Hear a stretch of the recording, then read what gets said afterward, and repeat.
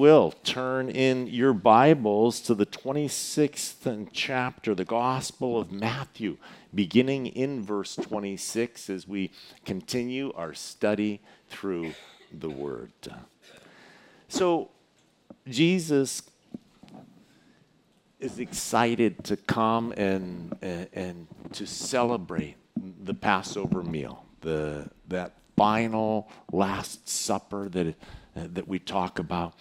He was looking forward to being able to pour into the disciples.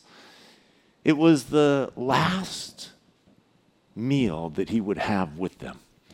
And it wasn't just an ordinary meal, it wasn't a farewell dinner, but it was going to be the inauguration of the new covenant. The whole purpose that Jesus Christ came was to offer himself up as the Lamb of God that takes away the sins of the world. Now, sin has been the problem of man since the very first creation of Adam and Eve. There in the garden, they sinned. And when they sinned, you remember that they broke fellowship and communion with God, so it was that lost intimacy with God. And then also there was the issue now of repentance. There was the issue of when we do sin and we want to come back into communion and fellowship with God, what is the avenue back into communion and fellowship with God? And so you see that from the very beginning, when Adam and Eve first sinned, what happened? He clothed them with animal skins. There was a sacrifice that was made for those sins to be able to now be the covering for Adam and Eve. And so in the very beginning, there was the typology that God created, that there is a sacrifice that we would bring to God in order to have our sins covered. Now, there's a big difference between having sins covered and having sins removed. And so covering, this was a temporary solution to the problem. Removing your sins, that's something that's completely different. So when you feel bad about your sin and you wanted to come and tell God that you were sorry for your sin, God instituted a sacrificial system. And so you would come and you would bring your animal, you would put your hands onto the lamb, you would confess your sins, you would repent before the Lord with that innocent animal there. And then your sins would be put onto the animal, the innocent sacrifice, and that sacrifice now would pay with its life for your sins, and now you would be reconciled to God. Now, it was a covering over. It didn't remove your sin, but it allowed you restored fellowship with God. But every time you sinned, what did you need to do? You needed to repeat it. You needed to repeat it. You needed to repeat it. And so God created this sacrificial system to demonstrate, number one, the severity of sin. That the wages of sin is death. And so either your death or the death of a substitute. And so God allowed a substitution to take the death, which is the wages of sin. But now, Jesus is the Lamb of God. And so what we do is we put our hands onto the Lamb of God. We confess our sin. He takes our sin, and then he went to the cross. And there at the cross, he offered up his life, the innocent, for the guilty, the sin transferred onto him, he paying now the penalty for that sin. And it's the final sacrifice, because the shed blood of Jesus Christ, it doesn't just cover our sin, it removes our sin. And so it is the permanent fulfillment of the sacrificial system that we see God instituted. Now, we see here that Jesus is longing to come and to have this final Passover meal with them. And in the Passover meal, he is going to celebrate now the Lord's Supper, what we call communion or the communion table. And today, at the end of our service, we're going to close by going to the communion table and by celebrating communion together here this morning. And so excited to be able to do that with everybody here this morning. So Jesus was looking forwards to this meal, and he comes, and you'll remember that at the meal now, the disciples, they come in, and Jesus he's instituting the new covenant. It's the last meal he's going to have with them. And when they come in, what are they talking about? They're fighting amongst themselves with who's going to be the greatest in the kingdom of God. And you remember that they wouldn't wash each other's feet, and there wasn't a servant there, so everybody's sitting at the table with dirty feet. And you remember how Jesus then stands up and disrobes and washes their feet, uses it as an object lesson. The Son of Man didn't come to be served, but to serve. And we see that he sets the example, washes the disciples' feet. And you remember Peter's actions there. Remember how Peter says, not my feet only, then my hands, my whole body, give me a bath. And you remember how Jesus says, no, you don't need all of it.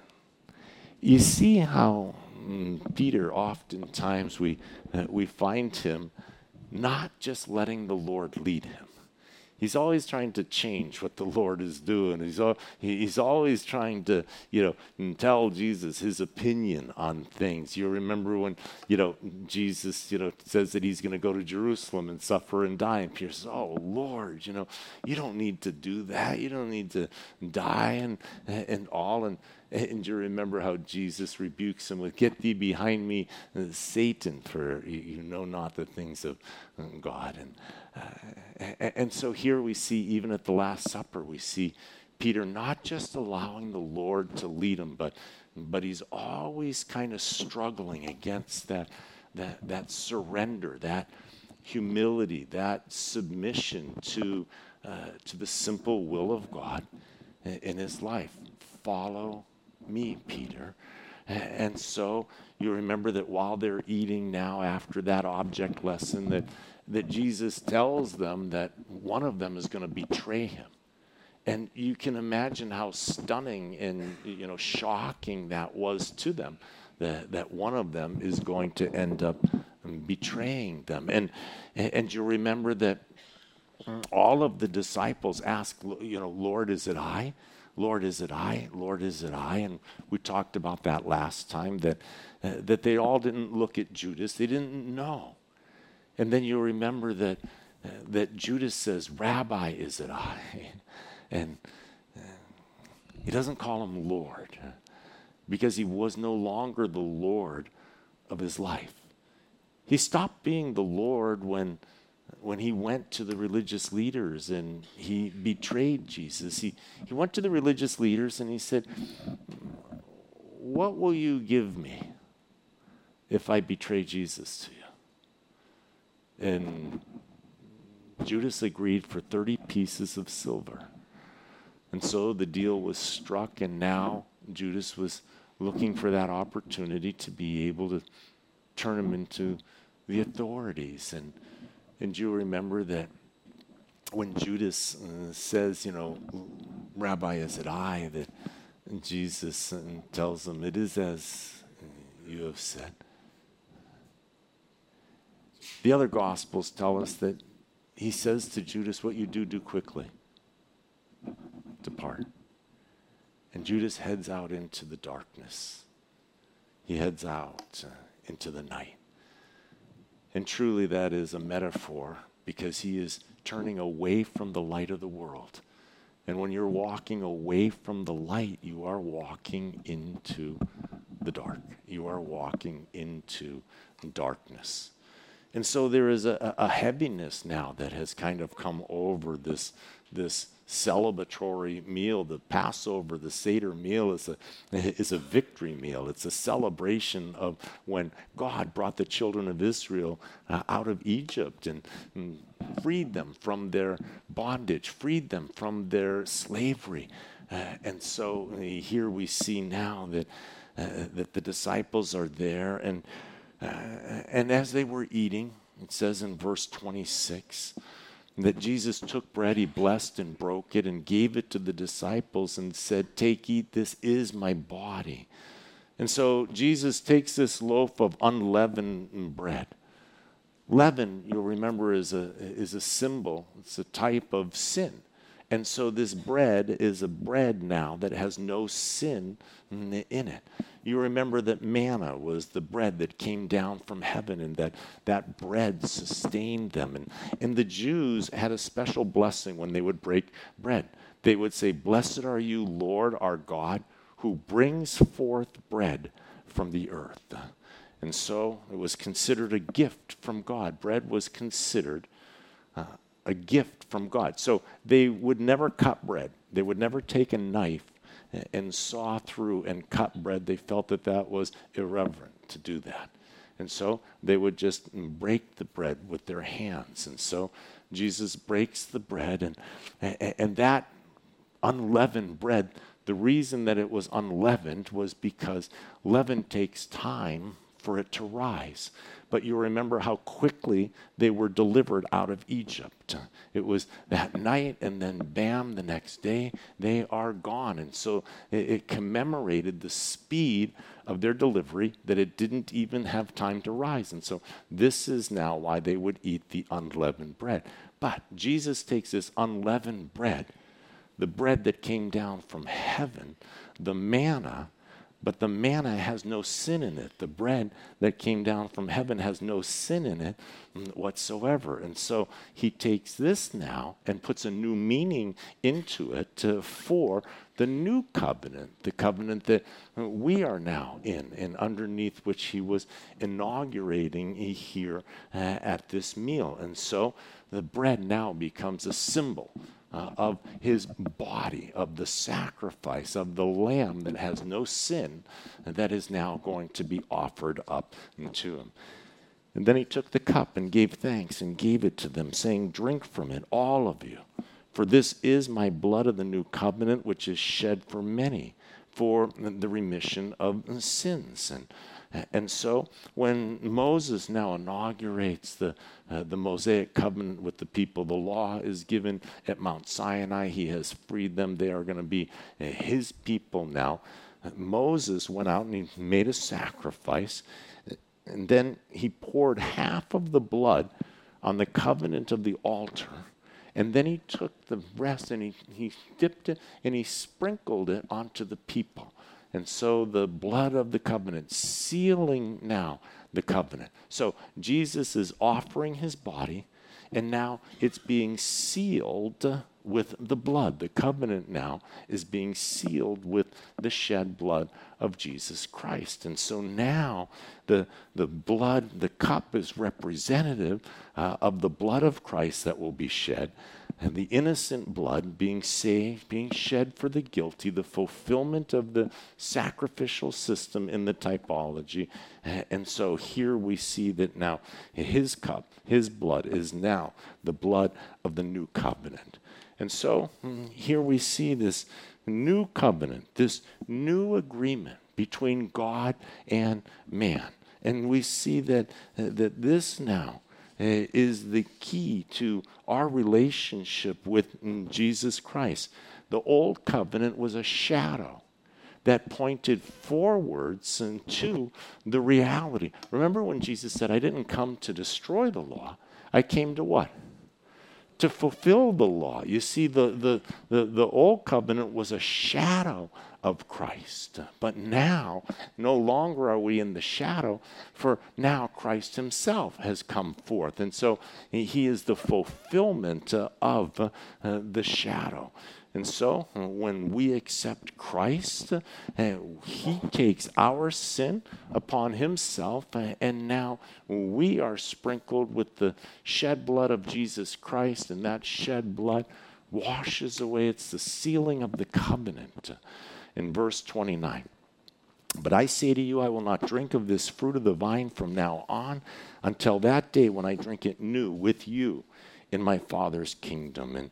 And so the marriage supper of the Lamb, the kingdom, the inauguration, and how glorious that is going to be at that wedding celebration. You have been invited to a wedding, and you are a part of that wedding. You are the bride at that wedding, and we are going to enjoy this amazing, amazing marriage supper of the Lamb. It is a heck of reception that we are going to have there up in heaven. It's going to last 7 years. Did you know that? This is a 7-year celebration that is going to take place up in heaven. Now, if you're not there, then you're going to be down here, and you don't want to be down here because those 7 years that the marriage supper is going on up there is going to be known as what? The tribulation. The 7 years down here is the tribulation. So the end of the marriage supper of the Lamb and the end of the tribulation are going to coincide with each other. And then Jesus is going to stand up from the table, and he's going to bring his bride with him. And we are all going to return, and he is going to set up then the millennial kingdom here upon this earth. And so we will return with him. And so Jesus looks forward to that. To that time, the marriage supper, when we are going to be joined together with him. And so, verse 30, and when they had sung a hymn, they went out to the Mount of Olives. And so they head from the upper city, and they head out towards the east again, and that's in the direction of Bethany. It's the direction they would head out every single day. They would climb the Mount of Olives, and it was through the Mount of Olives the triumphal entry took place. It was there in the Mount of Olives that Jesus gives that famous discourse when they look at the temple and admire it, and Jesus says not one stone is going to remain upon it. It was from the Mount of Olives that he weeps over Jerusalem on his triumphal entry, and now he heads back over to the grove of olives, the hillside that's just filled with olive trees. And somewhere in that olive grove on the Mount of Olives, there was a garden. And that garden was known as the Garden of Gethsemane. Now, Gethsemane, the word Gethsemane means an olive press. So it was the garden of the olive press. And so probably there was an olive press that was in this garden or near one. But in any event, that is the name of the garden where Jesus heads with his disciples. They sing the psalms, the hymns. Those are the Hallel psalms. They are Psalms 113 through Psalm 118. And so they are the praise psalms. And it says in verse 31, and then Jesus said to them, all of you will be made to stumble because of me this night. For it is written, I will strike the shepherd, and the sheep of the flock will be scattered. But after I have been raised, I will go before you to Galilee. And so, once again, this is in fulfillment of Zechariah's prophecy, that all of them are going to be made to stumble. Now, and Jesus has already told them that one of them is going to betray him. And now he says to them that all of you are going to scatter from me. All of you are going to depart from me. All of you are going to run away from me tonight in fulfillment of the scripture. And Peter answered, don't you love Peter? The Lord once again tells him what is going to be. And what does Peter do with the Lord? He corrects the Lord. He tells the Lord why, no, that's not what is going to be. And I love that about about Peter in that he's a leader, and he's not afraid to challenge, a thought that he doesn't believe is true. But, that's an important aspect of being a leader, of not passively allowing mistruth to be presented and to be set there. A leader is going to confront what they believe is not true. That's part of that boldness and courage of being a leader. And Peter is a leader, but there's a time when being a leader isn't a good thing. And that's when you're talking to the Lord, who is to be your leader in all things. And so we see that, man, this doesn't resonate. Peter's a loyal kind of guy. Loyalty is important to him. And he is true blue, and he is committed to the Lord. He can't see himself running away and being scattered. And so this is, again, where the Lord is telling him what is truth, but he's not receiving that truth from the Lord. And Peter will learn, and Peter will grow, not to walk by sight, but to walk by faith.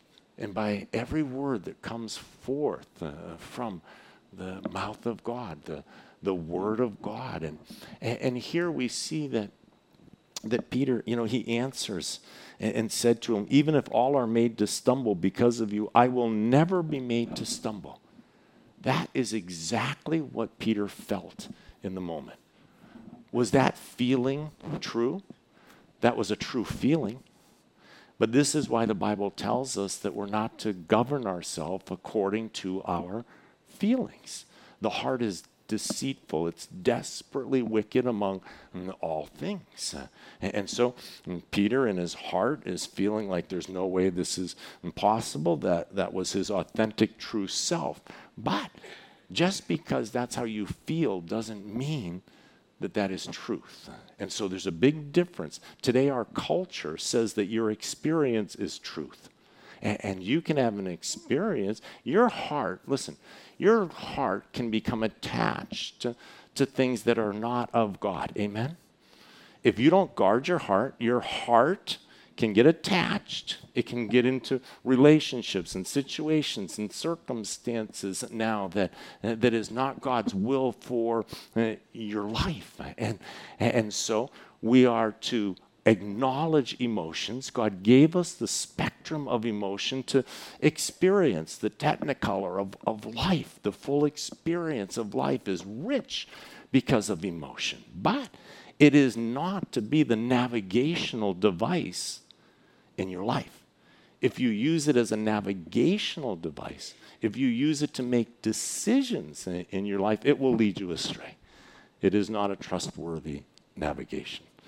Here, Peter's listening to his feelings. He's listening to the truth of Jesus' words, and he's listening to his feelings. And he has to decide now which of those are true. And what does he decide? His feelings are true. Lord, I would never do that. I don't feel like there's any way that I will ever be made to scatter. And here we see where God knows you better than you know you. And when God is leading you and guiding you, it is for your own blessing.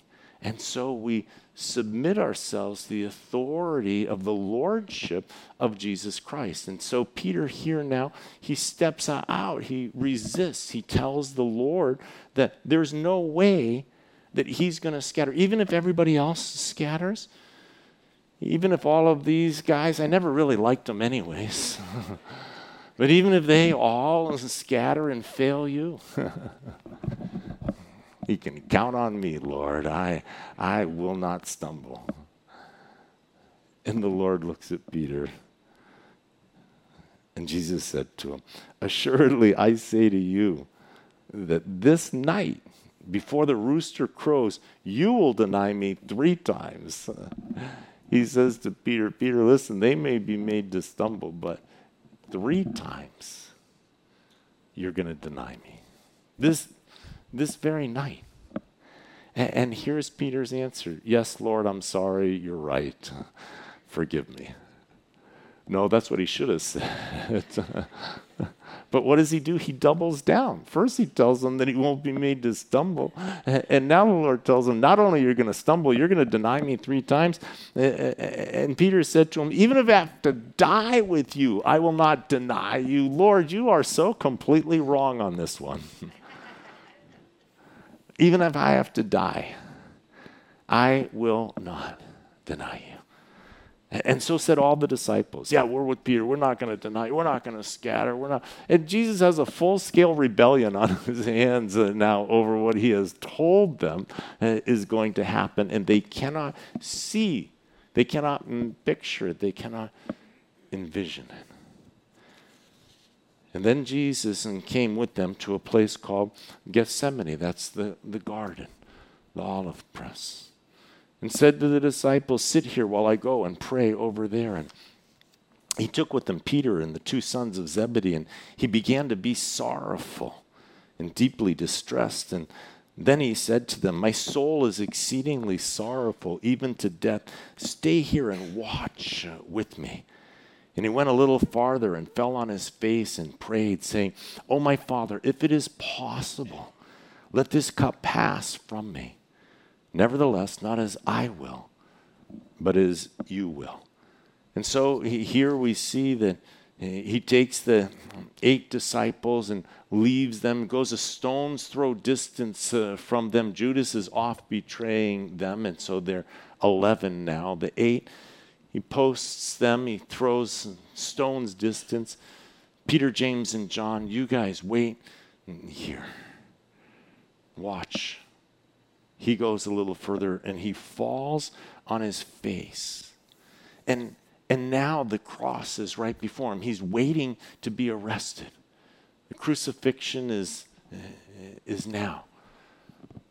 The enter into his suffering and his humiliation, the scourging, and ultimately the crucifixion.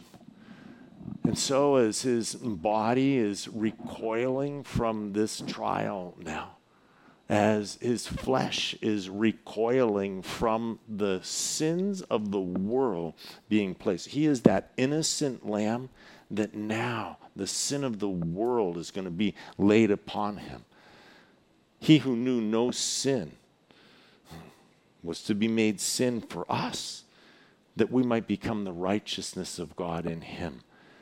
And so as the sin of the world is about to be placed on him, he is going to be experiencing now the breaking of fellowship, the tearing apart of intimacy and communion with the Father, because sin causes separation of fellowship and communion.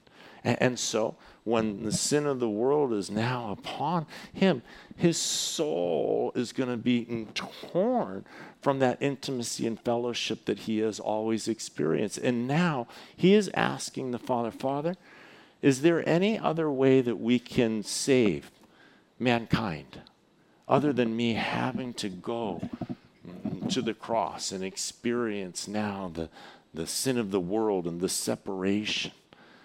And so he prays and asks. But he ends it with, nevertheless, not as I will, but as you will. The number one thing that Jesus wanted was the will of God in his life. And may that be our prayer. May we want the will of God in our life over any other plan that we have got. The trusting that God's plan is the best plan for your life and for my life is that surrender. To pray whatever you pray, but then to add, but Lord, if you have a better plan for my life, I want my plan to be subordinated, kicked out to your will in my life. And then he came to the disciples and found them sleeping and said to Peter, what? Could you not watch with me 1 hour? Watch and pray lest you enter into temptation. The spirit indeed is willing, but the flesh is what? It's weak. And haven't we all experienced that in our own life? The weakness of our flesh, the desire of our spirit, but the limitation of our flesh. And again, a second time, he went away and prayed, saying, oh, my Father, if this cup cannot pass away from me unless I drink it, your will be done. And he came and found them asleep again, for their eyes were heavy. They had just had the Seder meal. They had just eaten, and it's nighttime, and they're comfortable, and they're full, and they're. Have you ever noticed that at church during a service, how comfortable the seats can get, and how warm you feel in your stomach, and you're just like, oh, this is so. Well, what? And that happens to people at other churches. Not here, but other people have experienced that in other congregations, and the Spirit, you're like, I'm here, I'm ready to worship, let's go. And it's like, and the flesh, gets in the way. But boy, the minute that the closing prayer happens, everybody's awake and ready to go then, So the Spirit is willing, the flesh, it's weak. And so he left them, went away again, and prayed the third time, saying the same words. And then he came to his disciples and said to them, are you still sleeping and resting? Behold, the hour is at hand, and the Son of Man is being betrayed into the hands of sinners. Rise, let us be going. See, my betrayer is at hand. And so we see that Judas is now leading those soldiers that are coming with him to arrest Jesus, and we will pick it up there next time. And it's just interesting, something I want you to just note, that olives, he's in the garden of the olive press. And what's interesting about it is he has the three prayers. 3 times he goes before the Father. Each time now he is compressed. And the Bible tells us that at the end, that he is now actually sweating blood, that the pressure and the compression of the emotional, the spiritual, the physical is now to the point where he is underneath so much pressure that now he actually sweats blood. And there's a physical condition that causes that, and medical doctors have seen this with people that are underneath enormous stress and pressure. But real quick, what's interesting is that he's in the Garden of Gethsemane. He's in the Garden of the Olive Press. Now, what I find interesting is that olive oil comes in 3 different versions. There is the extra virgin olive oil, there is the virgin olive oil, and then there's what's known as pure or regular olive oil. And with the first press, the extra virgin olive oil, they would take and just put a little bit of weight on it. Today, if you buy extra virgin olive oil, it's normally pressed at 20 pounds per square inch. Just a bruising, just a light crushing, and just whatever the oil comes out with the lightest brushing, that is the extra virgin olive oil. They take and collect that. Then they put it in and they increase the pressure to 50 to 100 pounds. And that now comes out. And that is your virgin olive oil. But then there is the final press. And that final press is when they crank it up and it crushes the pits. See, the pits, when they crush, they're bitter, and it will make the olive oil bitter. And so that second press is to get everything they can without smashing the pit. The third one, they crank it up to about 250 pounds per square inch. They crush it, mash it, and get every single drop that is possible out, and this is what's known as pure olive oil. Normally they would use that for their lights and for the inexpensive olive oil that you wouldn't eat and wouldn't use. And the temple would use just the extra pure for anything that was related to the temple. And so we have these 3 presses, these 3 crushings. We see the Lord 3 times, and in that final crush, in that final press, we see now the Lord is actually sweating blood out underneath that final bone-crushing pressure of the Garden of Gethsemane. I want to invite the ushers to come and to pass out the elements. And And as they pass the elements to you, I want to invite you to take the elements, and I want you to take the tray and listen carefully. I want you to pass the tray first to the person next to you, and then let them hold it for you while you take the element off of it. You start with the bread. The bread will go first, and take the bread, but have the person holding the tray for you. And so this way here, your hands will be free to be able to take the elements by passing the tray first.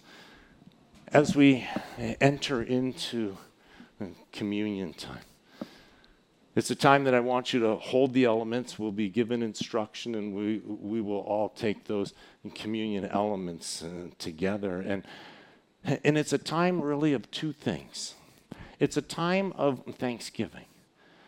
This is where you enter into the story. You remember that after Jesus' resurrection, you remember that he appears to the apostles that night, but there's one apostle, there's one disciple that wasn't there. His name was Thomas, remember?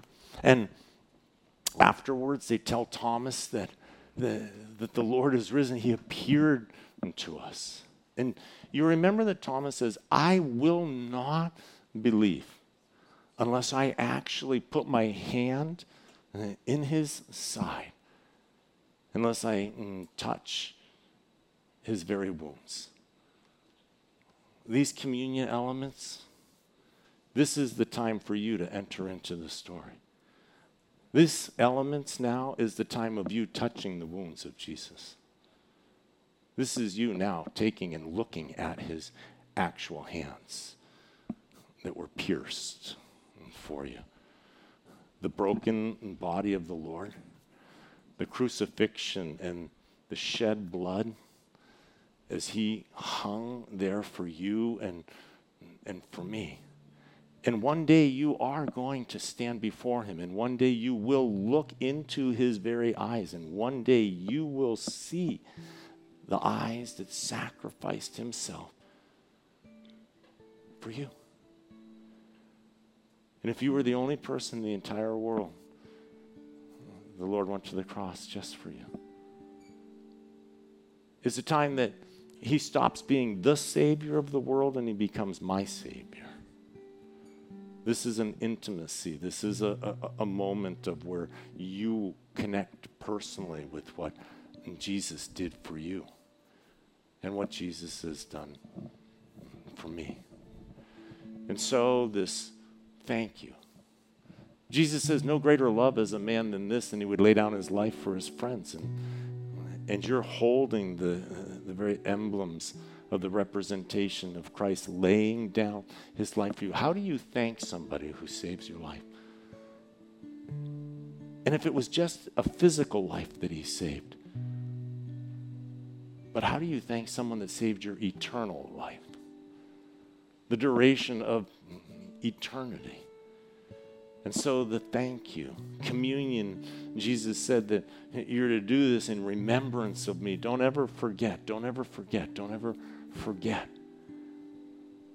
And then the second aspect of communion that I want us to focus on today is on the lordship of Jesus. The Bible says not to take the communion elements in an unworthy fashion. And that means that if you're not a believer today, this is just to celebrate the Lord being your own personal Savior. So just pass on the elements. There's nothing shameful about just passing. But this is about affirming not just that Jesus is Savior, but that he's Lord. That he's the Lord of your life. And if there's any area in your life that you haven't been following him, if there's any area that he hasn't been the Lord of your life, this is the time to recommit yourself. This is a time to get yourself right with the Lord. Before you honor his death, make sure that we have clean hands. Make sure that we have pure hearts before the Lord, and to re-acknowledge your absolute commitment to follow him wherever he leads you, to know that he loves you. And so we come as an action to be involved in our part of affirming. He has invited us to follow him. And we say, yes, I will follow. And Lord, help me to follow even better than I've ever been following before. Jesus, thank you for what you did on the cross. Thank you for rescuing us. Thank you for dying in our place. Thank you for washing us clean with your shed blood. Thank you for writing our names in the Lamb's book of life.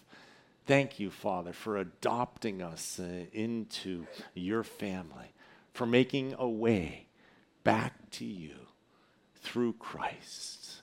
Holy Spirit, thank you for dwelling with us, dwelling in us, for molding us and shaping us into the image and likeness of our Savior who invited us to follow him.